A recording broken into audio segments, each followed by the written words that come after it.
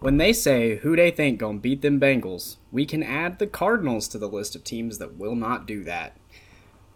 Welcome to the Week 5 recap episode of The Rundown. I'm your host, Ben Peterson, alongside co-host Justin Tavener. And Justin, I gotta say, I'm happy today, my man. You know why? Why's that? Because despite the fact that my Titans lost, I'm not a Broncos fan and I'm not a Giants fan. Yeah, it could be worse. It could be worse indeed. How you doing today, bud? I'm doing good. Much better after last week. Good. Yeah, your Bengals definitely gave you a lot to cheer for. Here at the Rundown, we've got the headlines, we've got potential trades, power rankings, where we were right and wrong, and old takes exposed. We've got a lot of new content for you all today, so let's get right into it. We'll start actually there with the Bengals and Cardinals game.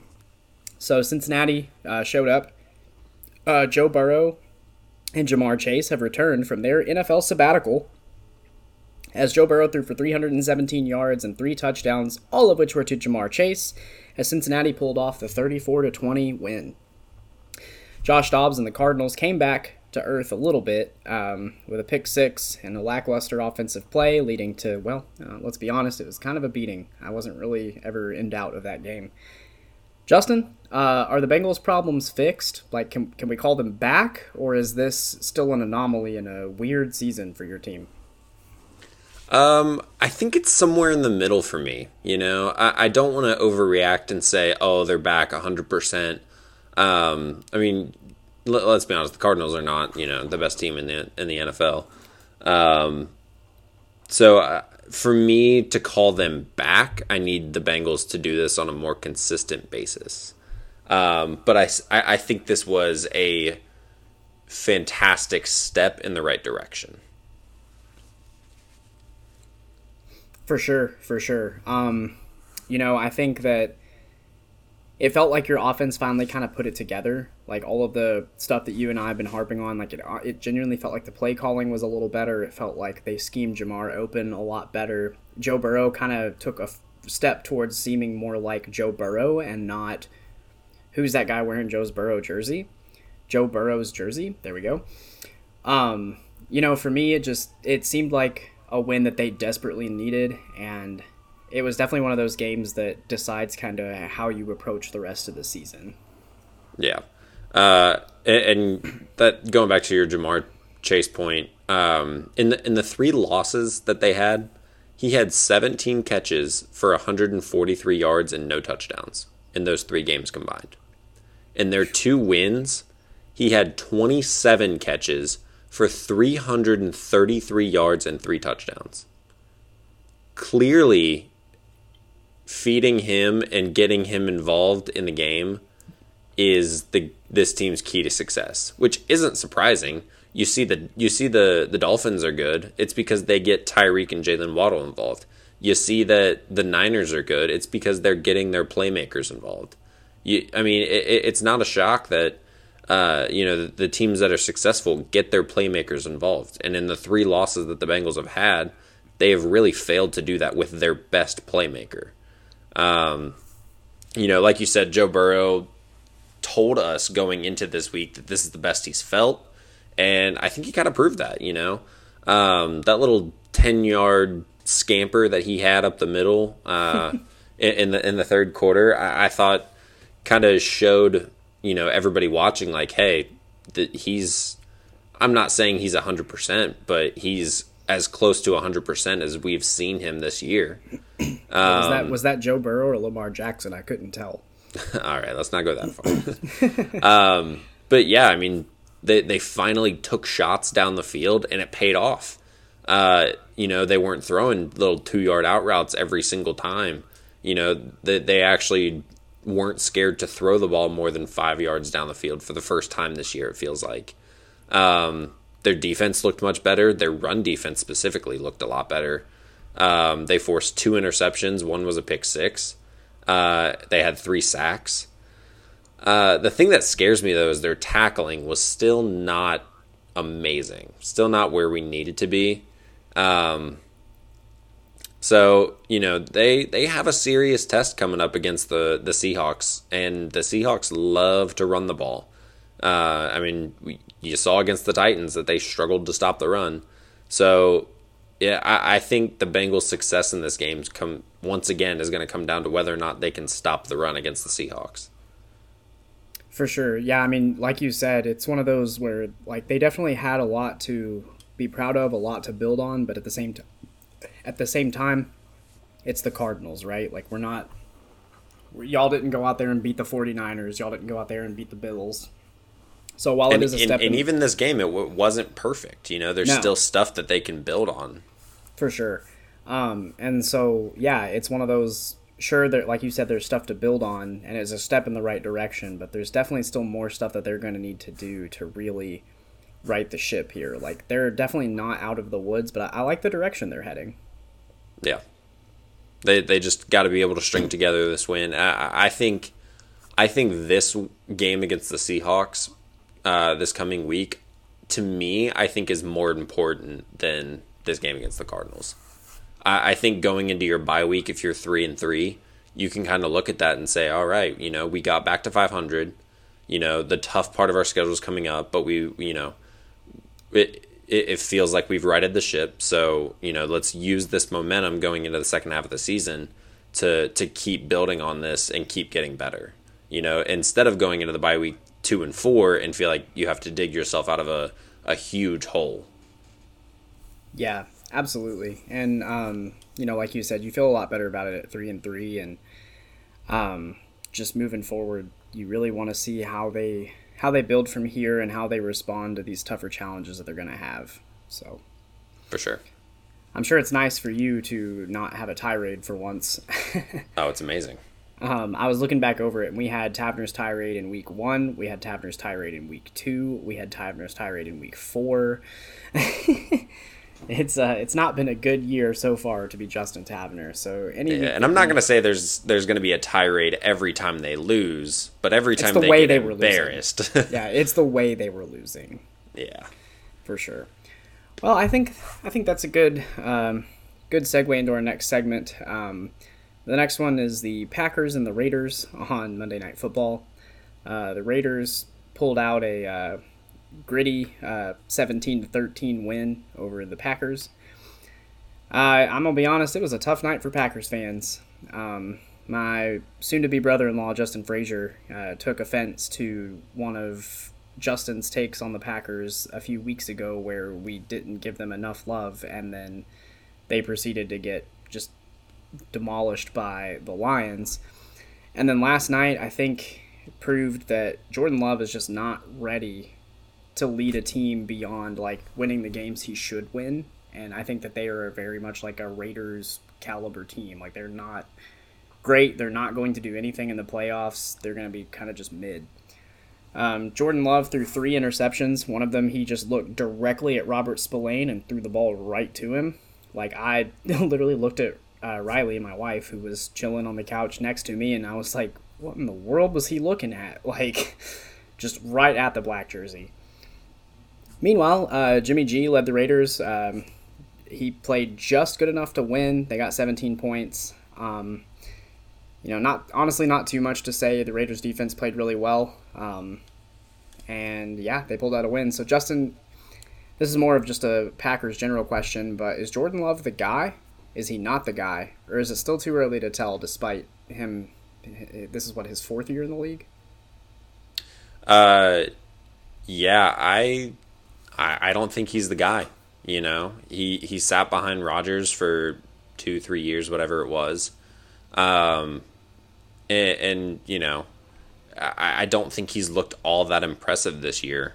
I think the most concerning thing for me is that the 3 interceptions that he threw were honestly nowhere near where he was trying to throw the ball. I mean, that's concerning. He did have one interception where Marcus Peters volleyballed it into Robert Spillane's hands. I think it was the second one he threw, where it honestly was just a really good defensive play, but he still threw it into double coverage and he threw it short. I don't know what he was seeing there, but I question some of his decision making, kind of like you were saying. Keep going. Yeah, I agree. I just don't think his decision making is is very good. And you would think that after sitting behind Rodgers for a couple years and learning this offense, it's not like he's a rookie coming into this and, he has to learn an entire new offense. This is something that he's been doing for, now 3 years.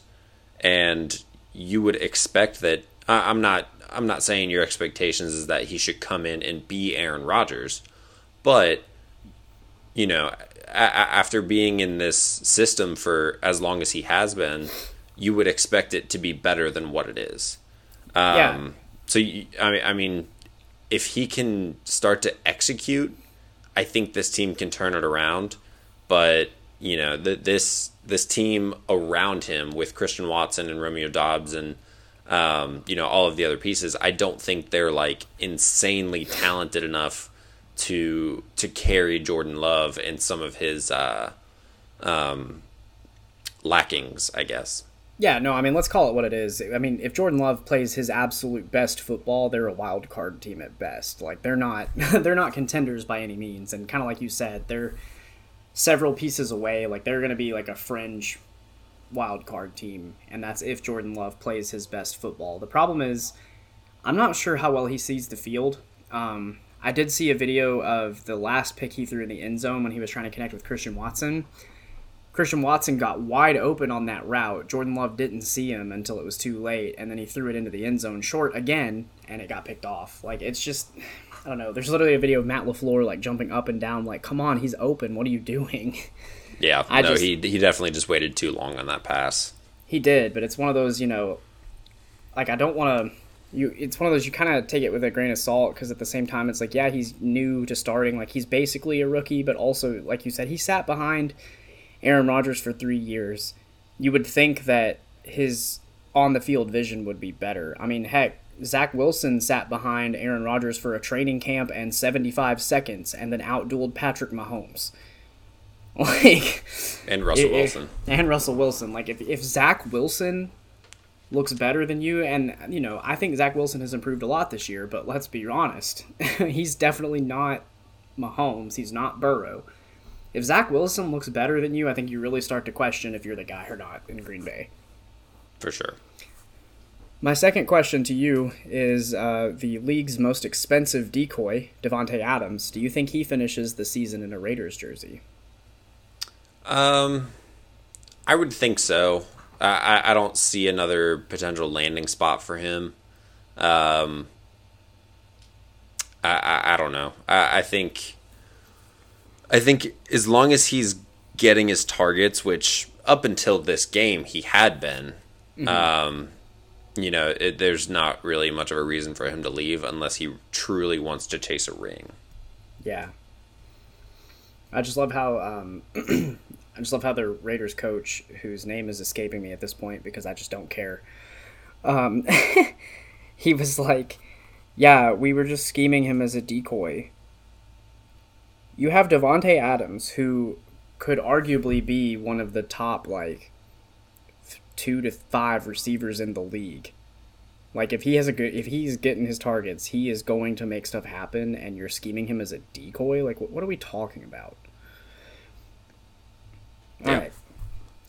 So, yeah, I think that's all we can really say. That game was honestly very boring to watch until the very end. So let's move on. We got the Colts and the Titans.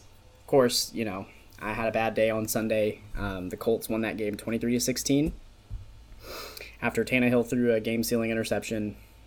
My takeaway on this initially, before I dive too far in, is that the Titans defense ruined the best night Tannehill and D-Hop have had. D-Hop had 140 yards, and that just wasn't enough to overcome the defense allowing Zach Moss.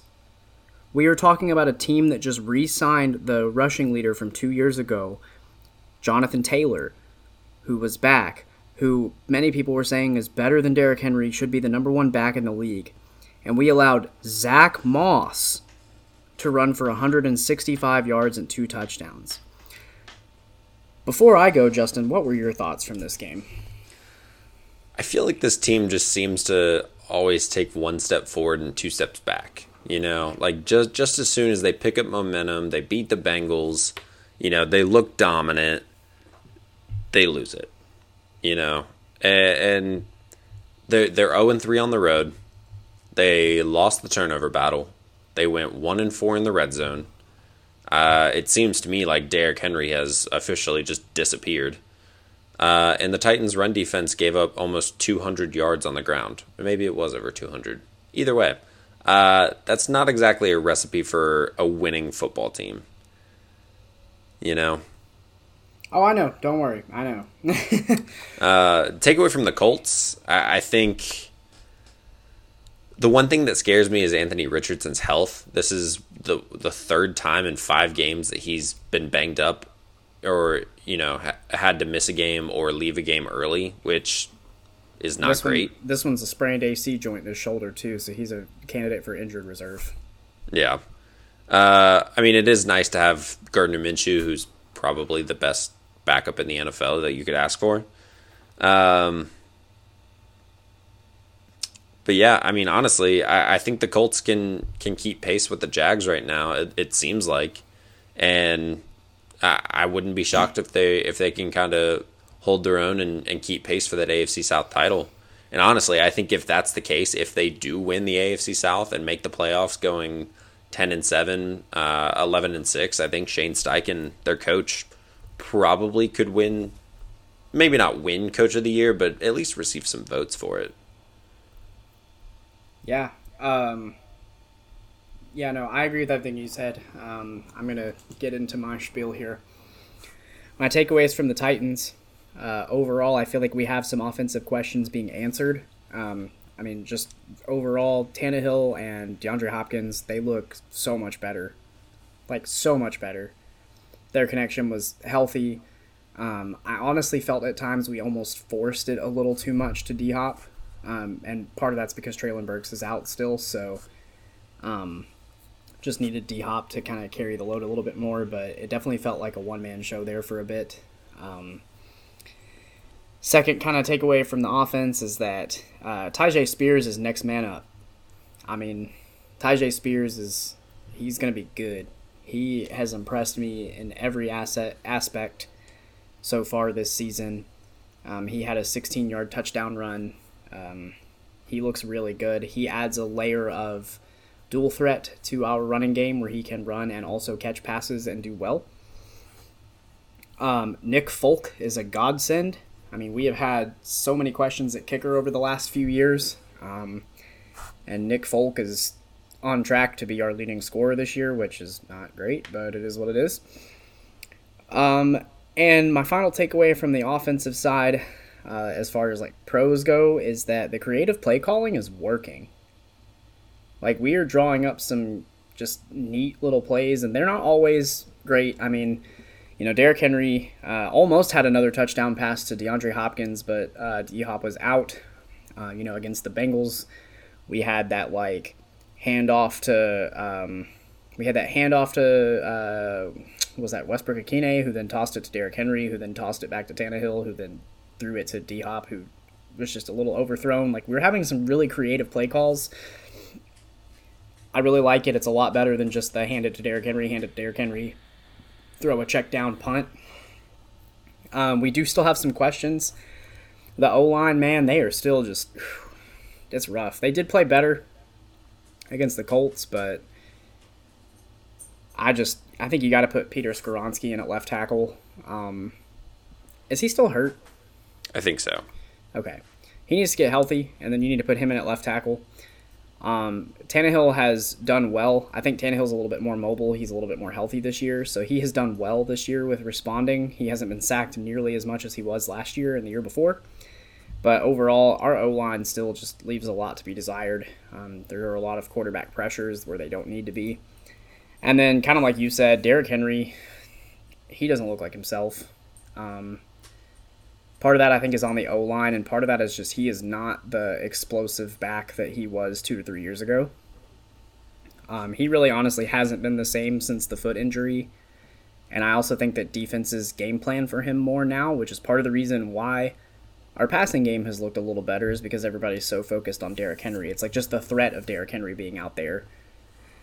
But he just hasn't been himself. I hope he can turn it around, but don't know, man. He's had a really, really great career. He's been the workhorse for the Titans for years now, and he's kind of getting to that point where running backs start to take those steps back. So it'll be interesting to see. On to our defense. I don't even know what to say here, dude. We were the number 4 ranked run defense in the league prior to this game. The Colts were bringing Jonathan Taylor back for his first game after being hurt and missing the first 4 games. And you let Zach Moss run for a career high and 2 touchdowns. And I want to give all the props in the world to Zach Moss because he has a spin move that he broke my ankles when I was sitting on the couch. That spin move was nasty. But it's Zach Moss. We're supposed to be a good run defense, and we let the backup running back run for 2 million yards. We let Gardner Minshew manage the game and beat us. Gardner Minshew. And like you said, he's a great backup. But if you tell me I've got the Titans and they're mostly at full strength and we're going against Gardner Minshew after Anthony Richardson goes down, I really like our chances. Our defense, we just couldn't get off the field. And, the Colts weren't necessarily, it wasn't always ending up in points, but when you can't stop the run, the Colts should have beaten us. They should have beaten us 30-13 or 30-16, but Zach Moss slid down instead of running the touchdown in to run the clock out. It should have been more. My takeaways for the Colts, this might be a hot take, but I think paying Jonathan Taylor was dumb. They clearly have a good running game without him, and I think their draft capital would have helped them more. They clearly need some protection for Anthony Richardson. They clearly need another piece or two on offense. I think that you take that money you pay Jonathan Taylor and you go get some different pieces. And then I'm mad because you stole my other hot take, but I think that Shane Steichen could be Coach of the Year if the Colts make the playoffs. He has used Gardner Minshew to win 2 games he absolutely should not have won. And just the way he schemes around the pieces, Gardner Minshew fit in as if it was still Anthony Richardson. You know what I mean? You couldn't tell that their offense missed a beat. My final takeaway is, like you said, I think Anthony Richardson is the guy for Indianapolis. It just depends on if he can stay healthy. And right now, 3 injuries in 5 games. That's a struggle. You're leaving a lot of questions there. Do you have any final thoughts over my part here? No, I think I got my thoughts out. Okay. Yeah, I think I did too. Like you said, with the Titans, and it's like what I said to you, it feels like every time we take a step forward, we take a step or 2 back, and it's just... I feel like we're finally figuring stuff out on the offense, and then our defense that's been good all year finally was just what's that brown oblong thing that guy is carrying towards us? Maybe we should just let him go. All right. Moving on to the Sunday Night Football extravaganza. We got to hear Carrie Underwood sing the Sunday Night Football song. We were both so excited for this game.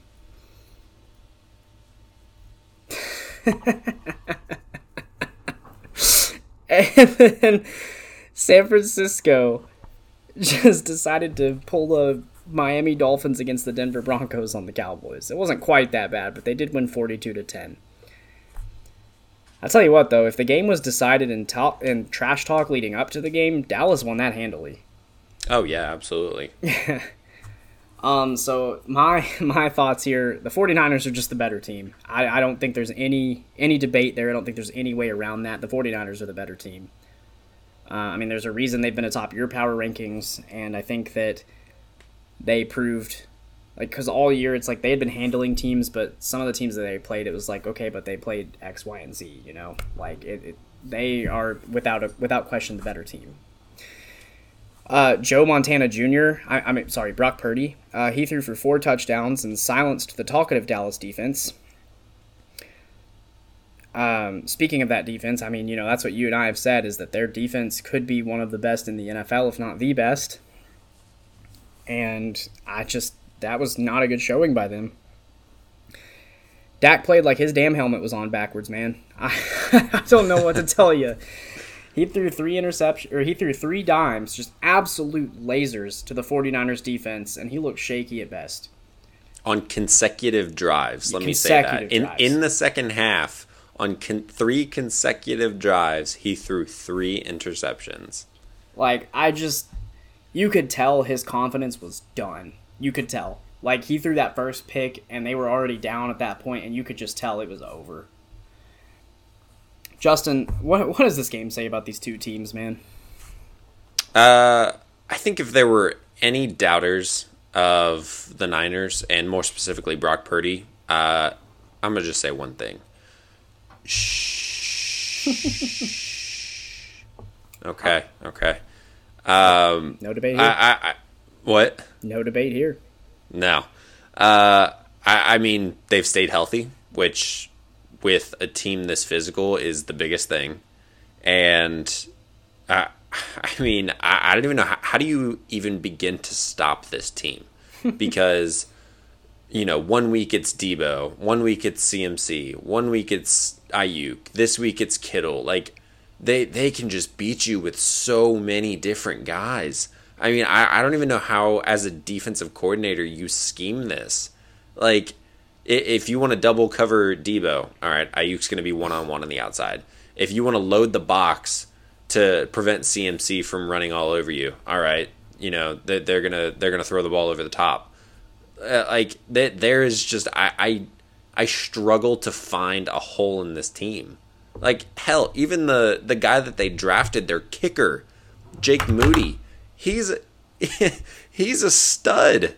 Like, even their special teams are good. Like, I am struggling to find a hole in this team. Because I don't think there is one. Jake Moody's my fantasy kicker. I don't think they're going to go undefeated. There's a reason that there's only been one team ever to do that, to win every single game they've played. And so I don't think they're going to do that. It's almost impossible. So I don't see them going 20-0, but I won't be shocked if they finish the season 16-1. Oh yeah, no, me either. As for the Cowboys,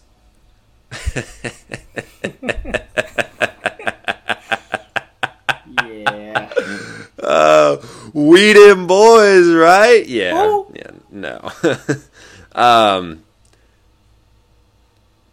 Dak, once again, he did this in the Cardinals game, where they had to play from behind, and he just couldn't get it done. The Cowboys have one way to win, and that is you get an early lead, and you make sure that Dak doesn't have to throw in high pressure situations, because he had to do that against the Cardinals, and he couldn't connect. He had to do that this week against the Niners, and what did he do? He connected, just with the wrong jerseys. Exactly. And so I think, like, he struggles. This team struggles when they have to rely on Dak to pull them out of a hole.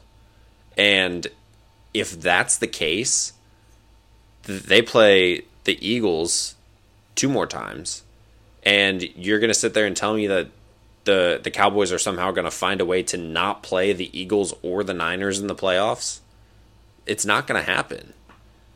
They're going to have to beat one of these 2 teams, probably just to get to the NFC Championship game, where they're going to have to play that other team. They're not going to beat the Niners and the Eagles in consecutive weeks to get to the Super Bowl. It's just not happening. No. So I don't think this team's very good, and I've been saying it that. I said it last week. I think I said it the week before that you have to take their wins with a grain of salt. They beat Daniel Jones, they beat Zach Wilson, and they beat Mac Jones. Like, let's not sit here and act like those 3 quarterbacks are amazing. And then not only that, but they lost to Josh Dobbs.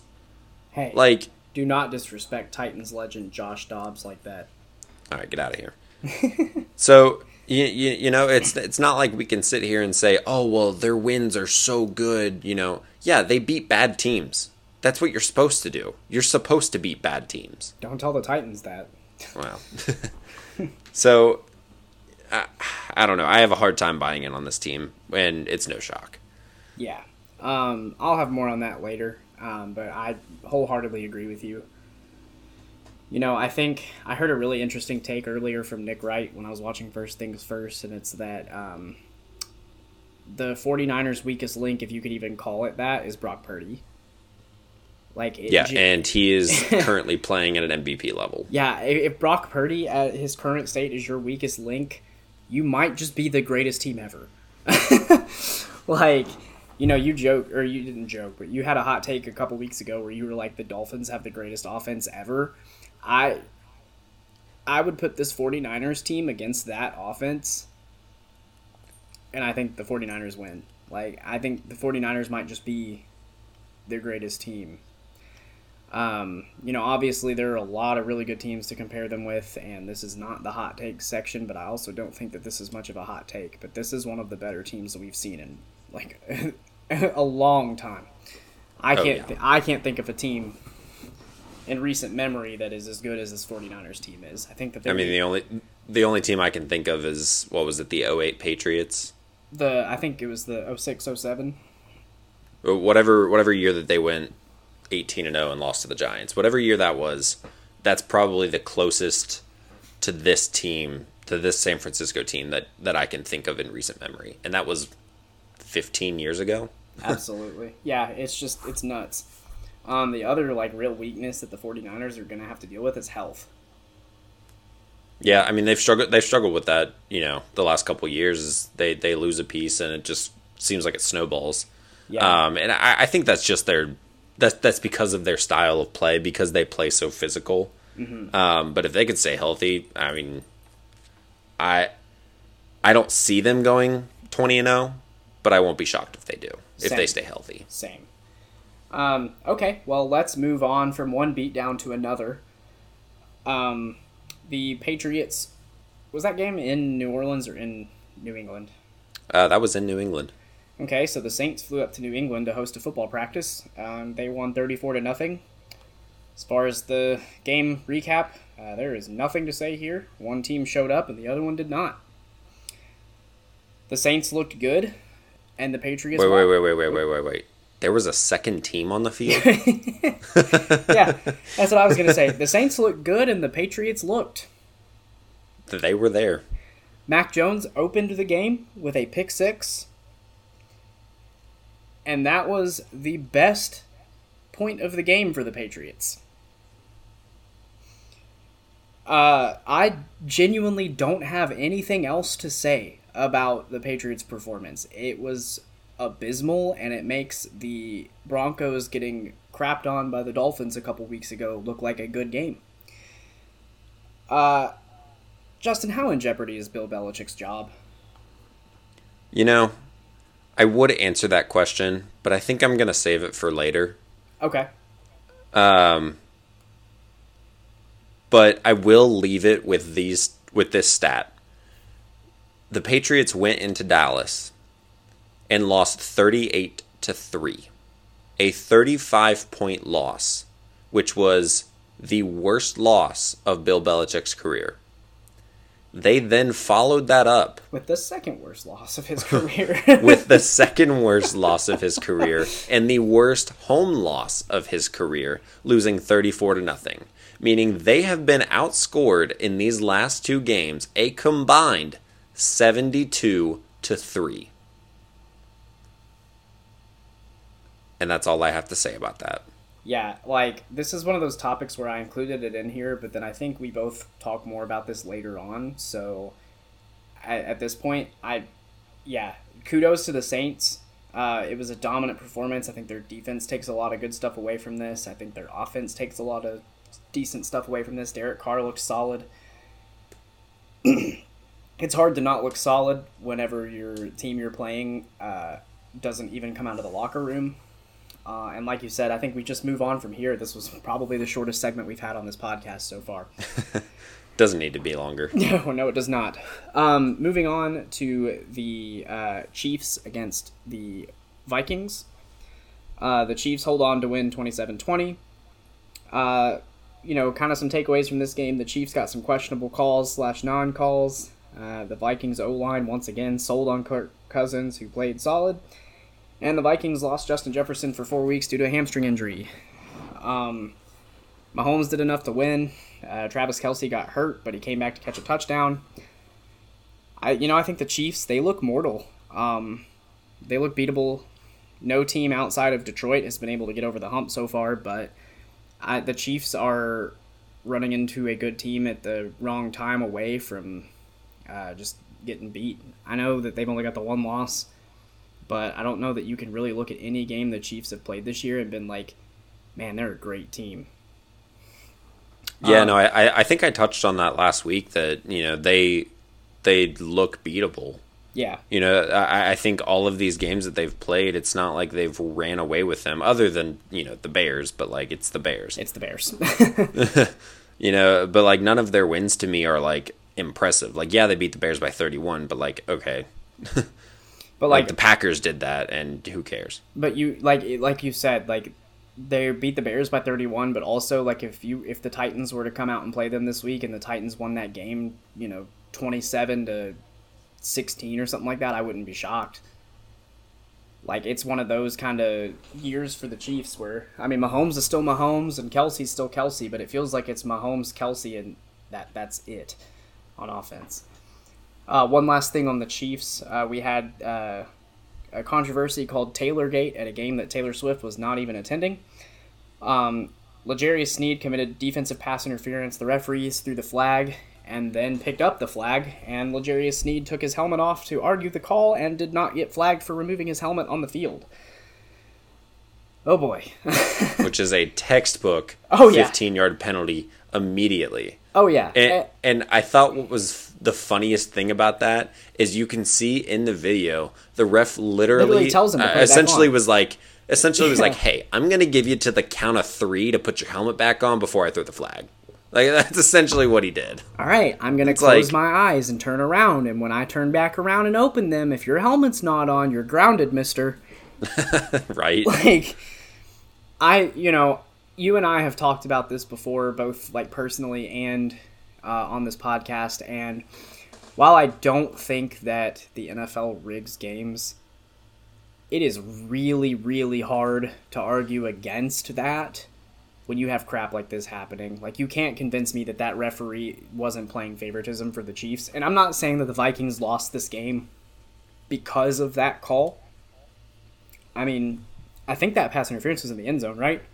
It was. It would have been first and goal from the 1. Yeah. And so, in a one-score game, in a one-touchdown game, it would have been first and goal from the 1. Right. So it's one of those, like, sure, maybe that one call doesn't decide the game outright, but it definitely puts the Vikings in a much better position for Kirk Cousins to then throw an interception in the end zone instead of him having to do it from that further out. But all jokes aside, like, referees need to be held accountable because at some point we have to be consistent with how we're calling these things. It's like you and I talked about in the Bengals-Rams Super Bowl. We don't disagree that T. Higgins pushing off should have been offensive pass interference, but they hadn't called the game like that all game. They were letting them play it out, letting them be physical, and then in the last 2 minutes, they threw like 5 flags for the Rams. It's just like at some point there has to be... You had to bring that up, didn't you? Yeah, I'm sorry, bud. At some point, there has to be consistency. And if not, it really does give some legitimacy to the whole, the NFL's rigged. They want certain teams to win. Yeah, definitely doesn't look good for the NFL there. No, not at all. Especially when they've already been questioned a little bit with the whole the Chiefs are 2-0 since they became Swifties post and all that jazz. Takeaways from the Vikings, I don't know. As far as their play, I don't know what more to say that hasn't already been said. Their defense is awful. They couldn't have stopped me out there. Kirk Cousins is doing literally everything he can to a fault to make sure this team doesn't lose, and they are still losing. And then this isn't a hot take either, but Justin Jefferson being out for 4 weeks, I think we can go ahead and eliminate the Vikings from playoff contention. I just don't see a world in which they make the playoffs without Justin Jefferson for 4 weeks. They're 1-4. They're going to need him in this stretch to even have a shot. I wouldn't be surprised if they go 0-4 in this stretch. Yeah. Did you have any other thoughts or takeaways from this game? Not really. I'm going to touch on the Vikings a little bit more in the power rankings. Gotcha. Okay. Well, then let's move on to a few potential trades here. I had a couple ideas, and some of them are more serious, like real good ideas. Some of them are maybe me having some wishful thinking. I don't really have a creative name for this segment, so I'm just going to call it potential trades until I think of something better. But while we're on the subject of the Vikings, I kind of agree with the consensus that it may be time for, especially with Justin Jefferson being out for a little bit, it might be time for the Vikings to start shopping around for quarterbacks. At this point, Kirk Cousins is good enough. I think that he could go to a team that needs more of a veteran presence and lead them to at least some relevancy. And one destination I think he would be good for that is Atlanta. So I think you send Kirk Cousins to Atlanta for Desmond Ridder and some compensation. Atlanta just feels like they're ready to move on from Desmond Ridder already. I know he's played okay, but He also still has not lost a home game. he hasn't, but do you also get that vibe, or am I reading into that too much? Like, I don't know. It just feels like he's not the guy there.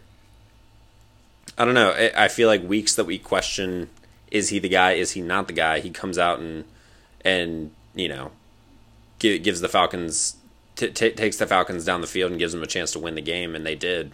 Yeah, that's true. So it's tough. It's like, you know, we sit there and question it. Is he the guy? Is he not? And then he goes out and kind of silences that for a week. But, you know, he has to be able to perform on the road, which he hasn't done that this year at all. And, you know, one thing I will say with Kirk Cousins, you're pretty much getting the same quarterback week in and week out. Like, you know what you're getting with Kirk Cousins. Yeah, he's consistent. He's a veteran guy. Exactly. And so Atlanta, you know, they move on from Desmond Ridder. They get that veteran that can get that. Because I feel like Atlanta thinks of themselves as like a wild card team. I genuinely think that. I think that they are competing for that division, which they are, let's be honest. That division is not great, although the Saints seem like they might be trying to lock it down, but so do the Bucs. So yeah, Kirk Cousins gives them that veteran presence. Someone who can truly get the ball where it needs to go to keep them in contention with every game. I mean, I would argue Atlanta's defense is better than Minnesota's. And look, I mean, Kirk Cousins has been within a score of every game they've lost this year, right? Yep. Yeah. So I think he gives them a good presence. And then Desmond Ridder gets a fresh start in Minnesota. They're looking to rebuild. They can get him some pieces with some draft capital, stuff like that. I think you feel good there. My wishful thinking trade, and this is the one I was telling you about before the show, is Justin Jefferson to the Tennessee Titans for the number 12 overall pick and some other draft capital. So the Vikings currently have the number 4 pick right now, which they would likely use on a quarterback unless they trade up or down or whatever. They could use that number 12 to draft another offensive piece, or maybe a corner, or a safety, or a defensive piece. I mean, they need to rebuild at this point. I don't. Maybe they think that they're not ready to rebuild, but their defense is awful. Their offense outside of Justin Jefferson is not great. You know, and I think their time with Kirk Cousins, and this isn't an indictment on him, but I think that their time with him has just run its course, and I don't see Justin Jefferson re-signing with Minnesota. They haven't gotten a deal done yet, and I don't see him doing it. Especially in this current state of the Vikings. Exactly. Justin Jefferson wants to win. And so I think going to Tennessee and being paired alongside DeAndre Hopkins, you've got a young wide receiver in Justin Jefferson, you've got an older D-Hop, and you immediately are competing in the AFC. Like, you have those two weapons. Even if you don't have Tannehill next year, you see what you have with Malik Willis or Will Levis, and I mean, you answer a lot of questions very quickly with them as well. And there's even the option to say one of those two guys needs an extra year. You re-sign Tannehill for a year. We've seen what Tannehill can be with good weapons. And I think he at least gives you another year of consistency there. So I think it's a good trade for both sides. It's not going to happen because the Titans aren't going to trade for 2 receivers in a row. They don't want good things to happen. So, but it could work out for both sides. And then my last trade was T. Higgins to the Patriots, or T. Higgins and a 2024 second round pick to the Patriots for the number 5 overall pick. The Patriots get a wide receiver to help keep their quarterback room, or to help their quarterback room have a weapon. I know that there's a lot of question marks around Mac Jones, but I think that if nothing else, the Patriots could go sign one of these bridge guys like Jameis or somebody else, and then having a weapon like T. Higgins, and then you've still got Juju and you've got other pieces. Like, I feel like that turns that offense into at least something decent. The Patriots are not in a position to contend in the next year or two anyway, but having a piece like T. Higgins could definitely help them. And then the Bengals, obviously, if you get the number 5 pick, and then you've still got number 14, which they might end up having to include the 14 in that trade if that were to actually happen. But let's just say for kicks and giggles that the way I proclaimed it, that's how it goes. They would draft Marvin Harrison Jr. To replace T. Higgins, and then they could get a defensive pass defense or O-line piece at that 14, or vice versa. Your thoughts? Interesting. Yeah, your thoughts on any of those trades? I think the Jay Jettas one is definitely wishful thinking. Hence why I prefaced it with that. Like, I understand. Yeah. Yeah. Doesn't mean it couldn't work. Like, but yeah, no, I agree. I think the T. Higgins one to New England is interesting. Yeah. It provides an explosiveness that the offense doesn't really have. Exactly. And, gives the Bengals an opportunity to kind of draft his replacement. I also think it's wishful thinking that Marvin Harrison Jr. is going to drop to 5, especially considering that the Cardinals and or the Bears could potentially have, 4 the Cardinals and the Bears could own 4 of the top 5 picks, just depending on how it falls. And one of those teams is gonna pick up Marvin Harrison Jr. So, I'd be shocked if he fell to 5, but at the very least, you can spend it on some sort of linebacker or you still got you still got a lot of selection there as far as what you could get. I mean, you could even get, I don't know if Brock Bowers is. I think that would be a great draft. Yeah, there are plenty of options there that you could pick, and like I said, like you said, that one's probably wishful thinking as well. But all the trades that I proposed, even if they were wishful thinking, I tried to include logic and stuff that would still make sense for both sides. Just like, sure, it probably isn't going to happen, but I also just didn't want it to be like the Titans are going to get Justin Jefferson for Nick Westbrook-Akine, Right. Yeah. So I wanted to make it at least realistic, if nothing else. But I liked that one. I thought that was interesting, and I thought you would find it interesting as well. So, cool. Any other thoughts on those, or? Nope. Perfect. Now, let's move on to a more lighthearted subject. We've got a new segment unveiling right now called Hit or Miss. And this segment is entirely just us judging and laughing at our previous takes. So, here's what I'll do. I'll give mine first, and then I'll let Justin give his, and then we'll call out a few guest takes as well. So, the way it's going to work is I'll give 3 of each of where I was right, where I was wrong. And then the other one can chime in, call the other one stupid, however we want to go about it. This is just our time to kind of have some fun, look back on it and be like, that was dumb, kind of have some fun with it. So let's get into it. Where I was right, I called it an overreaction, and I still stand by that the Jaguars will not miss the playoffs. I just think that the AFC South is up for grabs, and the Jaguars are showing that they're kind of starting to turn it around when they need to. They had a good win against the Bills this week.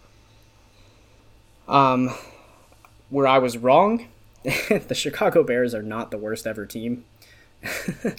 That is the only good thing that I can say about them, unfortunately, right now. But as soon as I questioned if Justin Fields was the guy or if he was even an NFL caliber quarterback, he goes and just decides he's going to play like prime Joe Montana for no reason. And I dropped DJ Moore in fantasy because he had done nothing, and then he had 52 points. My second where I was right is that the Lions will be the best team in the NFC North. I stand by that. I think that they are currently in a class of their own in that division, which is not really saying all that much, but it's very clear they're the best team in that division by a mile. The second where I was wrong is that the Dolphins were the number one team in the league. I do still stand by that. I think that they could very easily represent the AFC in the Super Bowl, but I also don't think that they are the true number one team. I think the 49ers have more than proven that should be them. I can admit I was wrong there. The last where I was right is that the Bengals will rebound from their just atrocious start. I said that in some consolation to Justin, but I did believe that. I trusted in their pieces. I trusted in Joe Burrow. Here they are sitting at 2-3, looking pretty solid. The last where I was wrong is that the Cowboys are Super Bowl contenders. And, it's one of those where we sometimes fall victim to on paper stats and everything. And on paper, the Cowboys should be a really good team. But friend of the show, Justin Downs, likes to remind me that Dak Prescott is still their quarterback. I will have more to say on this later, but I don't believe in their current state that the Dallas Cowboys will have a chance to be in the Super Bowl, because I just think that they are a second-tier team behind the Eagles and the 49ers. So that's my hit or miss. Justin, why don't you get into yours? All right, so my first take that I think I hit on is that the 49ers are the clear number one team. I've touched on it. I don't see a hole in that team. Nope, and kudos to you. You called that way before I did. My first where I was wrong is that the Dolphins are the greatest offense ever. While I don't think I was egregiously wrong with that take, I mean, if you're comparing them to the greatest show on turf, yeah, they actually have more yards than the greatest show on turf did through the first 5 games. No. I laugh because it's just like it sounds so out of pocket now that we're a few weeks removed from it. But no, I mean, it's not a horrible take. It's just incorrect, unfortunately. Yeah. My second where I was right is that I think the Bills are the best team in the AFC. I stand by this. We've touched on it. I think the Chiefs look human. They look beatable. I know the Bills have a worse record, but you could easily you could blame the travel to London for that loss this week, though. Exactly. They waited until Friday to travel, which is on them, but also yeah. And then not only that, but had to face a team that didn't have to travel because they were there for 2 straight weeks. So, I think I'm not going to call their loss to the Jags a fluke, but you can see why they lost. Oh yeah, absolutely.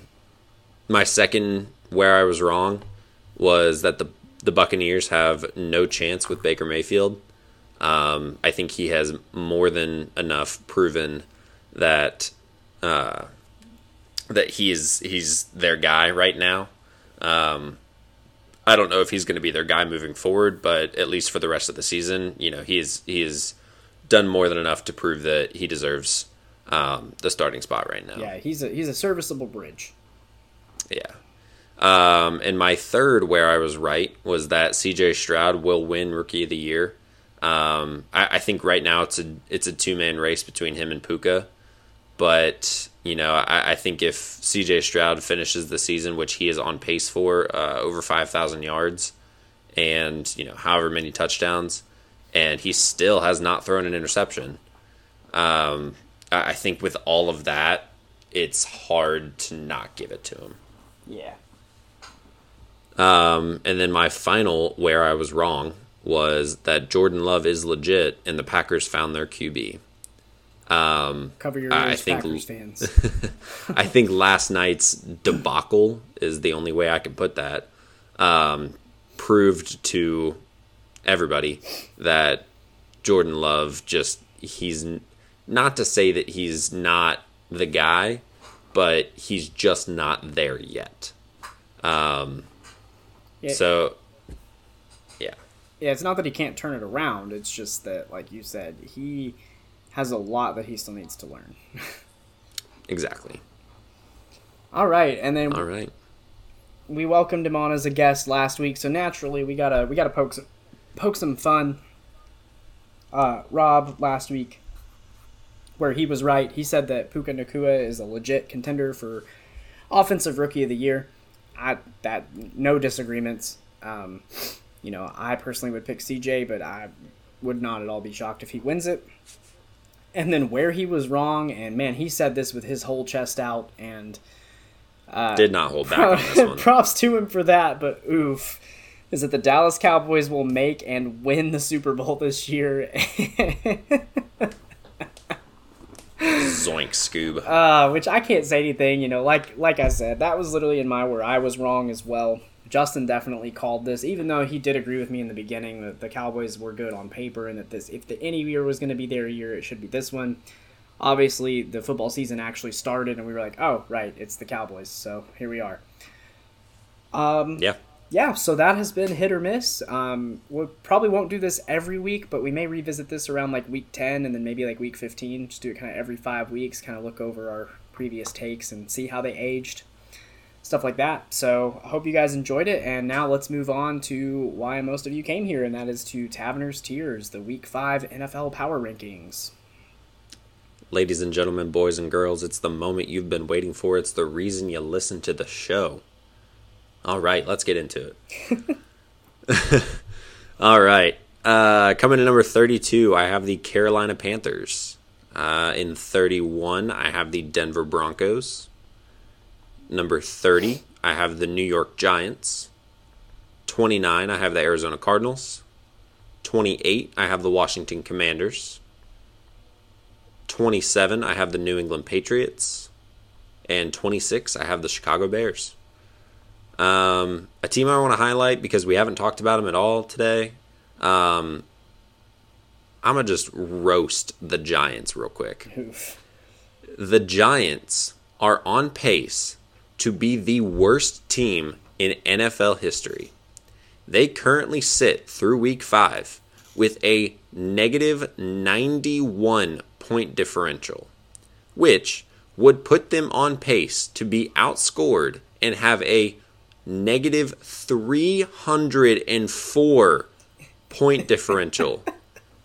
The current NFL record is negative 278. That was set in 1976 by the 0-14 Tampa Bay Buccaneers. Oh, no. This team, I don't even know if Trainwreck is doing it justice. I mean, let's be honest. They are an absolute collapse from the Cardinals away from being 0-5. Well, and let's be real here, too. They are... Like, I know you have them ranked above the Broncos. I don't know. I don't know what more the Giants have to show you to make the Broncos look like a Super Bowl contender, bro. I mean, yeah. Daniel Jones has been sacked more times than a supercomputer could calculate. Like, anyway, Daniel Jones has about 2 seconds to throw the ball because their offensive line is garbage. And what I don't understand is that you go out and you get these quote-unquote weapons like Darren Waller, and you draft Jalen Hyatt, and then you don't even use them. How's he supposed to use them when he can't even see? He can't stay alive long enough to hit them. You can barely see him. I mean, just plain and simple, this team is just an outright embarrassment. So there's my roast of the Giants. 32 through 26 right there. Moving on. Coming to number 25, I have the Minnesota Vikings. In 24, I have the Houston Texans. 23, I have the Green Bay Packers. 22, I have the Las Vegas Raiders. And 21, I have the New York Jets. Team from this section is the Vikings. This team is in deep, deep trouble. We touched on this. They're going to be without Justin Jefferson for at least 4 more weeks because he just got put on the IR. And their next 4 weeks include the Bears, the Niners, the Packers, and the Falcons. And none of those are guaranteed wins. No, they are not. The Bears certainly look better. The 49ers are the best team in the league. The Packers could be a win. Could be. And the Falcons could be a win as well, but, it's a team you never know what you're going to get with them. So they could be 2-7, maybe 1-8 when he returns. Sorry to interrupt you real quick, but that you reading off their next 4 games really sounded like that meme of the AFC North that we share where it's like, the Bears look great after the last 2 weeks. The Packers. So yeah, they could be in trouble. My opinion is that they need to trade some pieces away while they still have value. And honestly, I would rest Justin Jefferson for the rest of the year, and I would tank for Caleb Williams and Drake May, whoever you get. Ayo Vikings. Maybe a hot take. Ayo Vikings, hit me up for a good trade destination for Justin Jefferson. I know the perfect spot. He knows a guy. Who says no? Who's going south? Anyway, moving on. Top 20. Number 20, I have the Atlanta Falcons. 19, I have the Los Angeles Rams. 18, I have the Tennessee Titans. Hey. 17, I have the Indianapolis Colts. Wow. And 16, I have the Cincinnati Bengals. Team from this section is the Rams. I don't understand why this team is struggling. Like, their wide receivers, they just got Cooper Kupp back, and on top of Puka and Tutu Atwell. Like, they have really great wide receivers. Their defense has honestly been pretty solid. I mean, they held the Eagles to, 23 points? Yeah. But they needed overtime to beat the Colts to even be where they are right now. So, I don't know. They've played both of the NFC contending teams, the Eagles and the Niners, pretty close. But it just seems like they can't finish these drives and close it when they need a score. Well, I don't know what it is about this team. It's weird. It's like they have all this talent. They just can't win games. So you know how the Bengals are the second half team? Yeah. So if you take the Bengals and you take the Rams and you combine them, you have a complete game. Oh, yeah. The Rams are a first half team. They go to halftime, and it's like they went home, man. This they got Stathu Mafford out there. Like, it's rough. Yeah, no, I agree. The Rams definitely are shakier than they should be. The other team I want to spotlight from your section real quick is just the Colts. I said it last week with the Texans. As an AFC South fan, as a Titans fan, we're in the AFC South. I don't like to admit whenever other teams are better than mine, but you can't argue against the head-to-head, and kudos to Shane Steichen for a great game plan. You stifled Derrick Henry. You forced Tannehill to go out and beat you, and I mean, credit to Tannehill, he tried his hardest, but you ran us over and have us thinking about our defense and everything. So shout out to the Colts. Hope Anthony Richardson heals up well, and I think that team has a bright future ahead. Yeah. All right. Coming in number 15, I have the Cleveland Browns. 14, the Pittsburgh Steelers. 13, the New Orleans Saints. 12, the Tampa Bay Buccaneers. And number 11, the Dallas Cowboys. As we all predicted. Yeah. For me, the Steelers are the team I want to look at because, like I said with the Rams, this team doesn't make any sense. No. Like, opposite of the Rams, they're 3-2, yet they have a minus 31 point differential. Their offense through most of the season has looked inept. I mean, I don't know how else to put it. Like, they got that JV offense out there. Yeah, but somehow this team just finds, weird, interesting ways to win football games. And this game against the Ravens it felt like just like a classic Mike Tomlin win. It was ugly, but it got the job done, you know? Well, hey, bro, didn't you know that the T in TJ Watt stands for Thanos? Because he Right. straight up went out there and was just like, fine, I'll do it myself. Like, Well, clearly their offense wasn't going to do it. They may as Right. well put TJ Watt on as their fullback. well, I love the clip of people talking about TJ Watt being a dirty player because he punched, was it Zay Flowers in the face? Yeah. The only reason he punched He was Zay going for the Flowers ball. in the face is because Zay Flowers couldn't hold on to the ball. Like, Lamar hit him in the hands, and he just didn't hold on to the ball. So TJ Watt punched where the ball should have been, but instead it was just Zay Flowers' mug. Yeah. You know, I definitely think, like you said, it was a very Mike Tomlin-esque win. I think that they got the Ravens out of their comfort zone, and Lamar just, you know, I know his receivers are younger or hurt or haven't been there very long, but they've yet to find that passing game connection. Yeah, anyway. All right. Top 10. Real quick, real quick. Before you, Yep. I'm love that you told me before the last podcast that if the Cowboys went out and lost embarrassingly to the 49ers, you'd find a way to bounce them out of the top 10. Here we are. And I did. Here we are. And I did. All right. Coming to number 10, I have the Baltimore Ravens. You know, if I'm the Ravens, maybe you start to panic here. You know, yeah, you can call the loss to Gardner Minshew fluky all you want. This one's on them. Yeah, you got man. And more specifically, this one's on Lamar Jackson. He threw a pick in the end zone while you're up 10-8, which is gross. And then on the very next possession, they fumble, and both of those turnovers led to 9 points for the Steelers.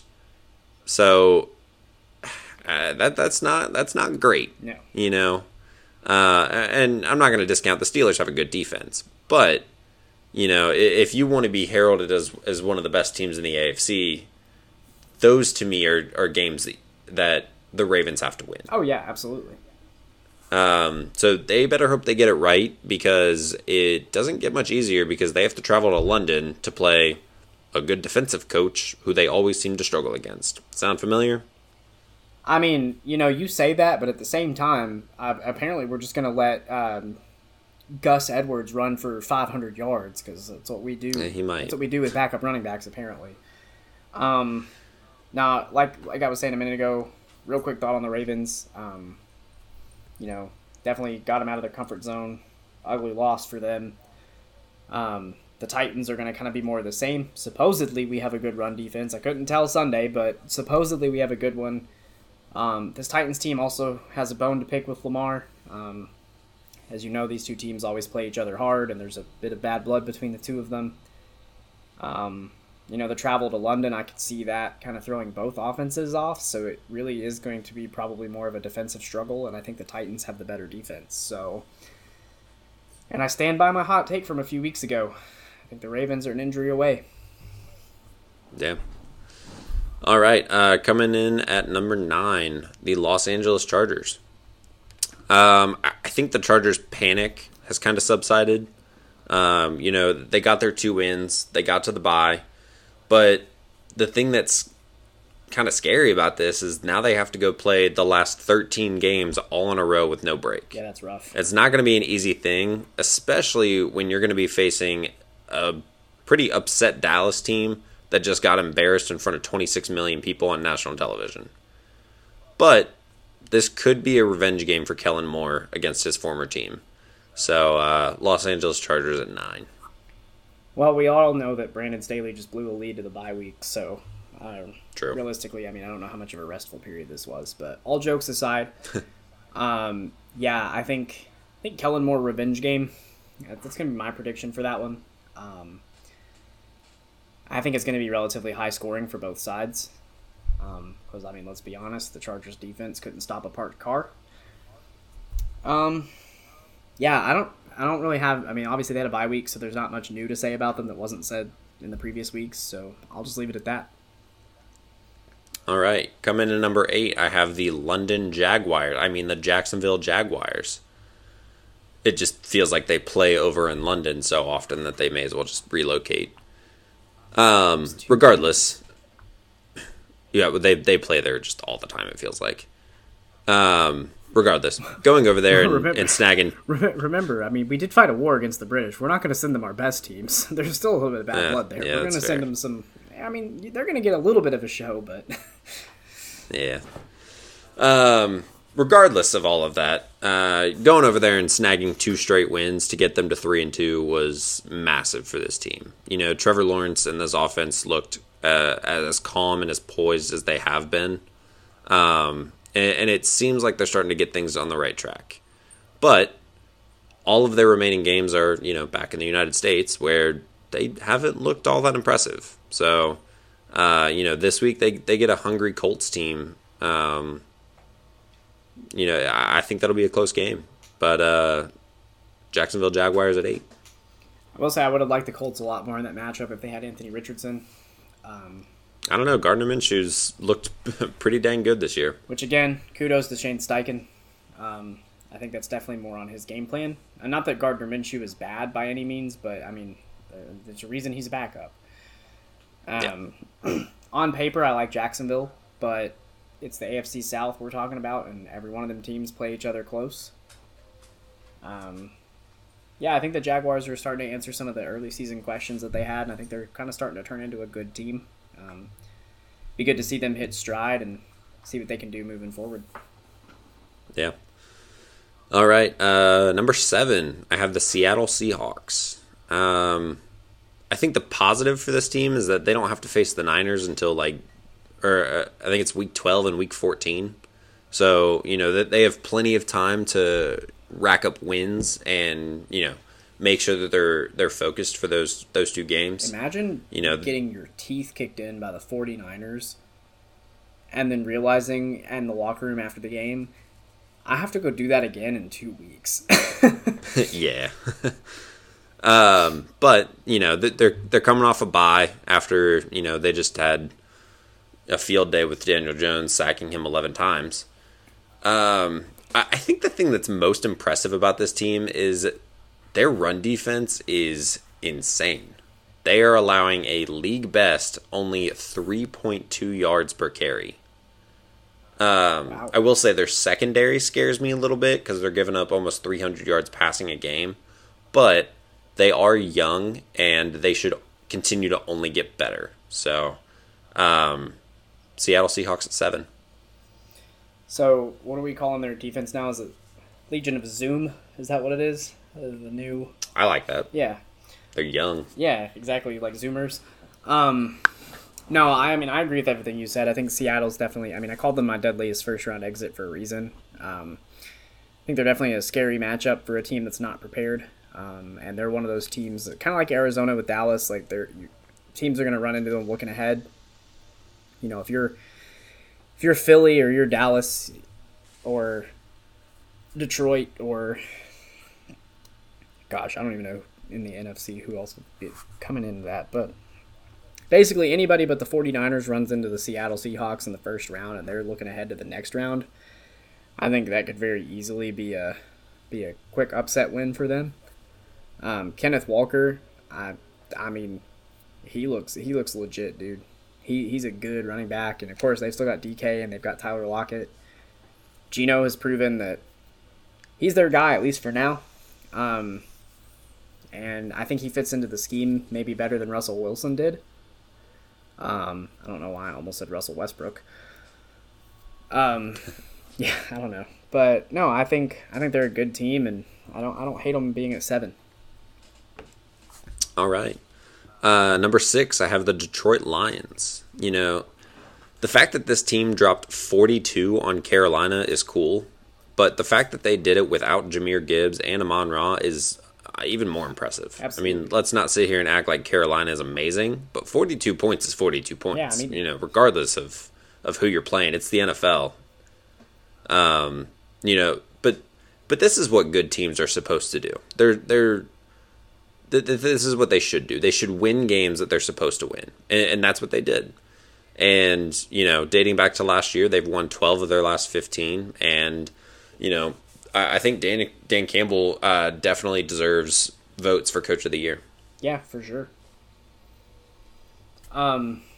Yeah, no, I think definitely the Lions. They're building off of last year. Their offense looks better. Their defense looks better. Jared Goff, I think he's proven the haters wrong. I love that clip of him challenging Ryan Fitzpatrick on the air. I think that's really funny. They look good. The future's bright. Happy for Detroit because, my goodness, man. They need it. They need it. All right. Number 5, I have the Miami Dolphins.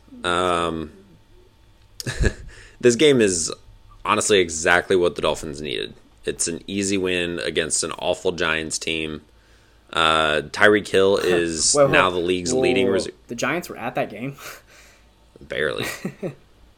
Tyreek Hill is now the league's leading receiver and is on pace to break the NFL record by almost 250 yards. They just lost Devin Achane, which is going to hurt them, considering this crazy stat that he has 50 less rushing yards than Christian McCaffrey on 61 less carries. He has carried the ball 61 less times than Christian McCaffrey and only has 50 less yards than him. Well, for what it's worth, I feel like every other carry is like a 70-yard touchdown run from him. That's what it feels like. But yeah, Miami Dolphins at 5. Yeah, I mean, we've touched a lot on the Dolphins, even earlier in this podcast. I definitely think that they're still very much alive as a contender. They're still going strong. Yeah, not much else to say. They're good. Top 5, exactly where I would think they would be. All right, coming in at number 4, I have the Buffalo Bills. I touched on this earlier. I don't want to penalize the Bills too much here. Going to London is never easy, but then you're playing a team who didn't have to travel there because they stayed there. Yeah. Doesn't help either. Regardless, it felt like this offense just couldn't get it going until the fourth quarter when it was too little too late at that point. They also lost their linebacker Matt Milano and Tre'Davious White in back-to-back weeks. So, the health of this defense definitely scares me. But to me, I still think they're the best team in the AFC. I know my rankings don't necessarily mirror that, but that's still just my opinion. So Buffalo at 4. Yeah, my opinion of them as a Super Bowl contender is definitely taken a little bit of a dip with their defensive injuries.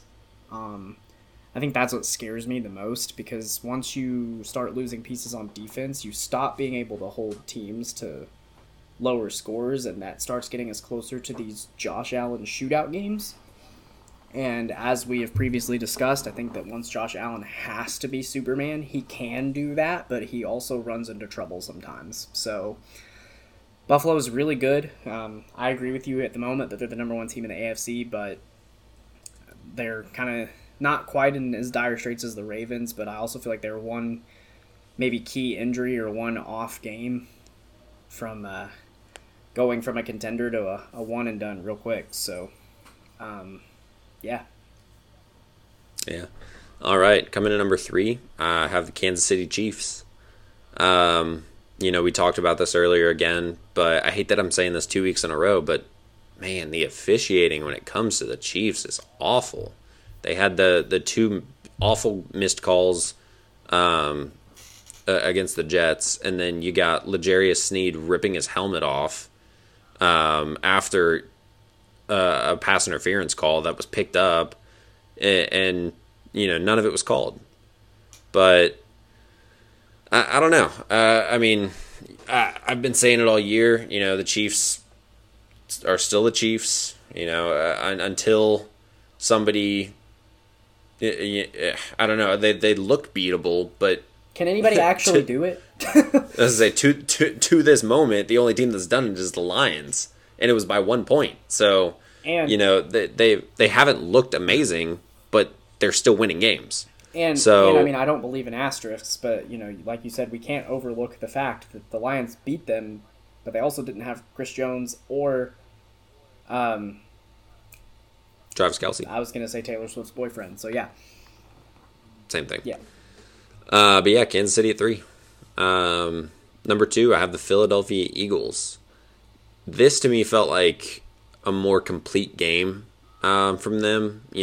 I think A.J. Brown is quietly becoming one of the best wide receivers in Eagles history. Oh, yeah. I saw a stat comparing him to Terrell Owens, and, I mean, they were, through the first, 20 games of their Philadelphia career, they were eerily similar. Jalen Hurts and their little tush-push, brotherly shove, whatever you want to call it, is pretty much, it's unbeatable. I don't know how you stop it. I thought their defense played probably their best game of the year so far. They held Stafford to a season low 222 yards and also getting to him 4 times. But, I think from now until November, they don't really see anybody tough. But I think come November, we're really going to see their true colors because they have a 4-game stretch of the Cowboys, the Chiefs, the Bills, and the 49ers. So, I mean, that if you want to talk about a gauntlet, that is as tough as they come. That's one of those. That's one of those where they should be competitive in all 4 games, but they could go anywhere from 4-0 to 0-4 in that stretch, and I wouldn't be surprised in the slightest. Yeah. So I think we will truly find out who this team is come that 4-game stretch. I agree. And once again, coming in for the 5th week in a row, shocking literally nobody. I say this every week. It is the who's going to tell him? It's the San Francisco 49ers, and I don't really have anything to say about them because what more needs to be said about this team that I haven't already said about them? So there it is, power rankings. All right. Give us your risers and fallers, and then I will make any last comments I have. My biggest riser this week, rising up from 32 to 26th, is the Chicago Bears, moving up 6 spots. And similarly, falling 6 spots from 12th to 18th would be the Tennessee Titans. Woo! All right, so there you go. The only thing I will add is that I honestly, this is one of the first rankings that you have put out that I genuinely don't have any, I would maybe put something here, but I see why you did that. I've had one of those with everyone you put out except for this one. I don't think there's really any picks of yours that I disagree with. Cool. Looking back, I will say the one thing that I'm looking at this, I would probably bump the Patriots under the Commanders. Yeah. And just flip them 27-28. But, I mean, at that point, you're, yeah. To be honest, that's the one thing I would maybe move the Patriots, honestly, below the That's Cardinals. what I was about to say. I was like, honestly, you should probably have, the Commanders and the Cardinals over them. That would be my one argument here. And then just 20. If you put the Patriots at 29 and you put the Commanders and Cardinals up 1, then truly just 29 through 32 you could replace with Georgia, Ohio State, Michigan, and Texas, and I wouldn't argue it. Texas lost. Oh yeah, that's right. Who's third? Ohio State. Who's fourth? Somebody. That's a great question. Anybody. Anyway, replace the bottom 4 with the top 4 in the college football rankings, and I wouldn't hate it. I will say the Bears. Shout out to the Bears because, truth be told, 2 weeks ago, if you would have told me the Bears would have been anywhere higher than 32, I'd have laughed in your face. The Bears, I don't know. And yet here they are. I don't know what it is. It's like they flipped a switch, but maybe they decided they don't want Caleb Williams after all. I don't know, but yeah. And then the Titans falling 6. I mean, that's fair.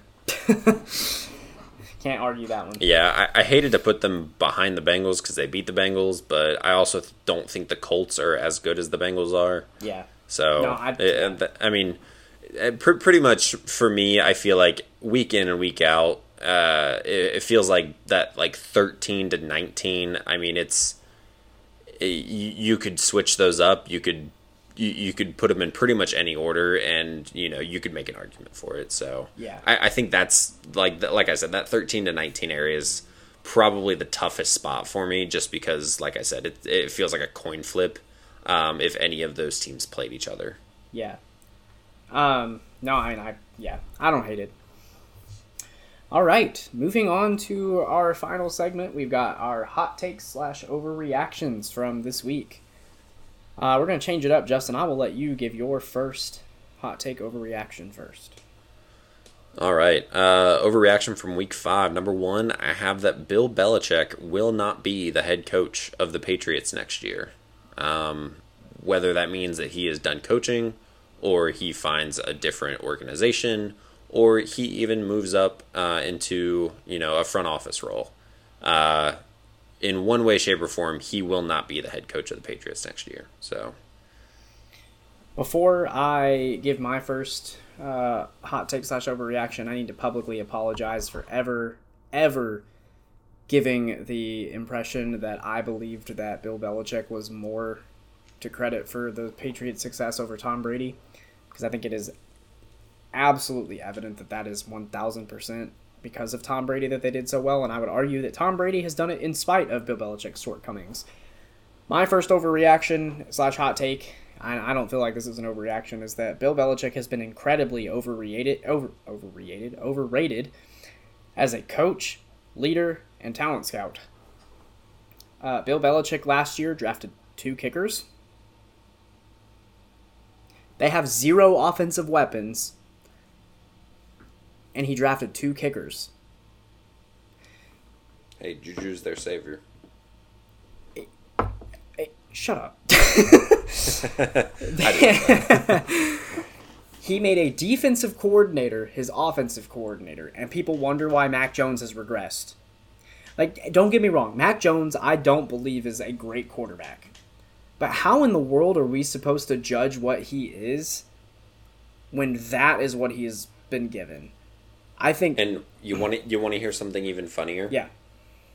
Is that they replaced their offensive coordinator that was a defensive coordinator from last year with an actual offensive coordinator, and I think Mac Jones looks worse. He does. Like, I don't know how it's possible, but it's happening. I mean, granted, he's throwing to you, me, and Rob out there, but still. Like, look, I can't take away what Bill accomplished.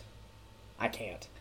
He won those Super Bowls with the Patriots, but I think it's becoming very evident that he won those Super Bowls because he had Tom Brady as his quarterback, and Tom Brady was that great that he could elevate the people around him.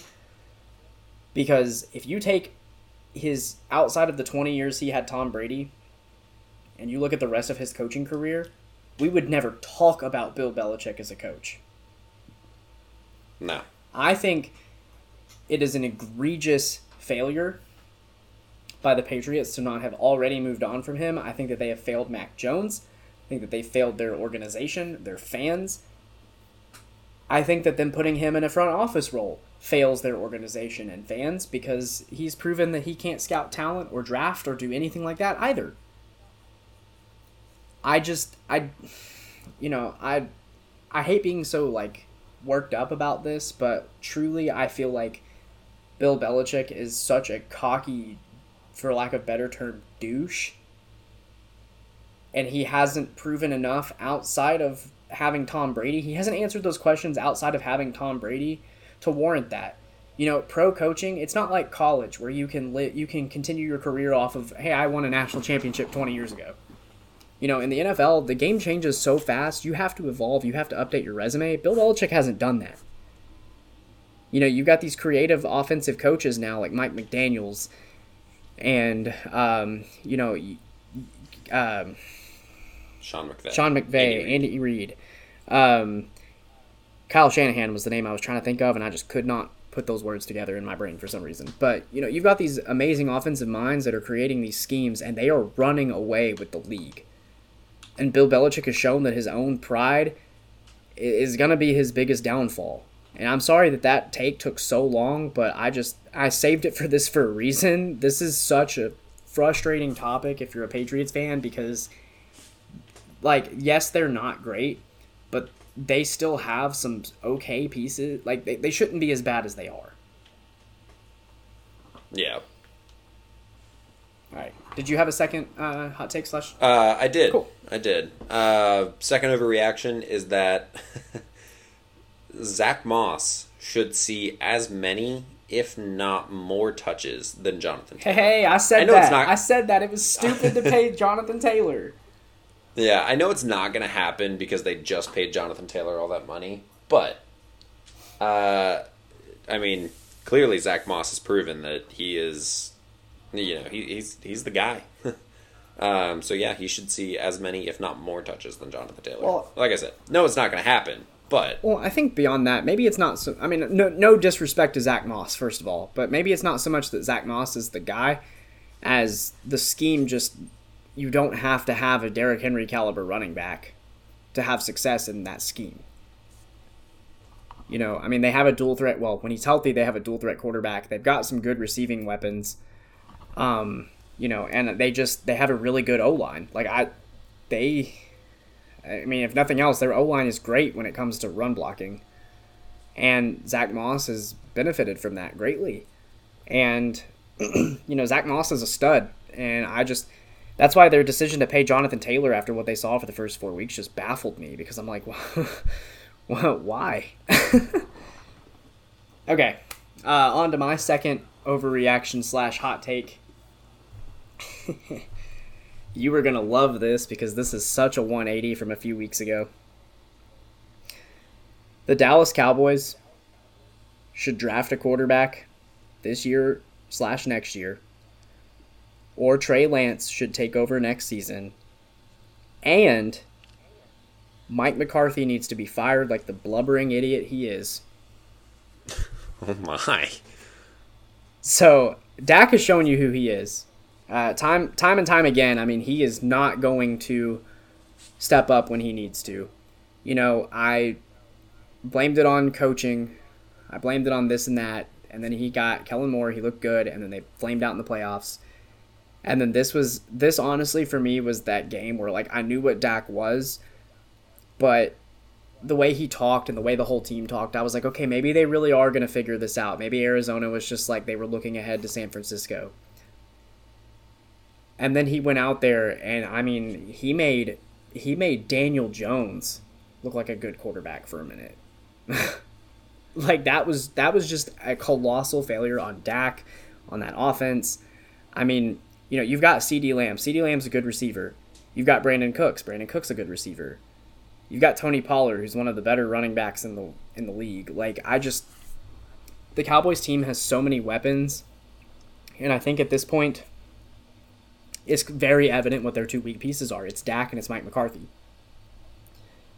I think you either trade Dak. He has a no-trade clause, but maybe you find a spot where he would be okay moving to, and he could waive that. Or, you bench him. And I know that's an expensive player to bench, but what are you doing here? You say you're a contender, but Dak is not the guy. And then Mike McCarthy, which granted, my faith in the Cowboys this year was, I say faith loosely. It's not that I necessarily thought they were going to win the Super Bowl, but I thought that this was going to be their best chance to do it if they were going to do it. But it's very clear to me now that the Cowboys are a mid-tier team, not mid-tier, but a second-tier team at best. Mike McCarthy has zero situational awareness on the field. His clock management is awful, and he's clearly behind the times on play calling. I mean, there is nothing that Mike McCarthy does that I'm like, wow, he is a great head coach. Is Jerry Jones actually going to fire him? No, because he'll do what Jerry Jones wants him to do. But he's lucky I'm not the GM, because after that performance, Mike McCarthy'd been gone. I'd have left him in San Francisco. Yeah, he'd be looking for a new job. They played in San Francisco, right? Yes, that was in San Francisco. Yeah, no, I'd have left him in San Francisco. And then as far as Dak, I mean, I feel like they moved up to get that. They traded for Trey Lance for a reason. I think probably the less rash thing to do is to let Dak play out this season. But you give me another flame out in the playoffs like that again, and I think you start Trey Lance next year. Yeah, I think they're in an interesting position because, like you said, they traded for Trey Lance, and they have this, they have this guy, and it's tough because you can't really see what you have with them, Right? You know, because you're the Cowboys, because odds are they're going to make the playoffs. They're going to be right in the thick of it, right there. Probably if I had to guess, like the 6th seed, maybe the 5 seed. Just depends on how the NFC shakes out. But they're going to be making a playoff run, and you can't exactly give a backup quarterback a chance to see what he does if that's the case. Unlike a different team, and I hate to do this, but like the Titans, where like if the wheels fall off with that team and they find themselves with a very small shot to make the playoffs, they have the luxury at that point to be able to see what they have with Malik Willis and Will Levis. Whereas I don't think the Cowboys will have that luxury, because odds are they'll be in the playoff hunt. Yeah. And we can talk about the Titans later as far as like what they should or shouldn't do in that situation, but with the Cowboys, like I said, I think the less rash decision is to let Dak play out the year, obviously, but I think Dak is a great guy. I think he's a phenomenal leader. He's a great locker room guy. All of those things. He's just very limited in what he can and can't do on the football field, and at this point, it's like if you take away the head coach and you take away the quarterback and you look at just roster, you would put the Cowboys top 3. Like you genuinely you would. I mean, you would put the 49ers at 1. You would put maybe the Dolphins at 2. Or the Eagles. But I mean, if you're looking at offense and defense, I mean, the Cowboys are top 3. So it's like at some point, like, it's not like Dak is in his first couple years. Oh, he's still got to figure it out. We know what he is, And Justin Downs said this to me, and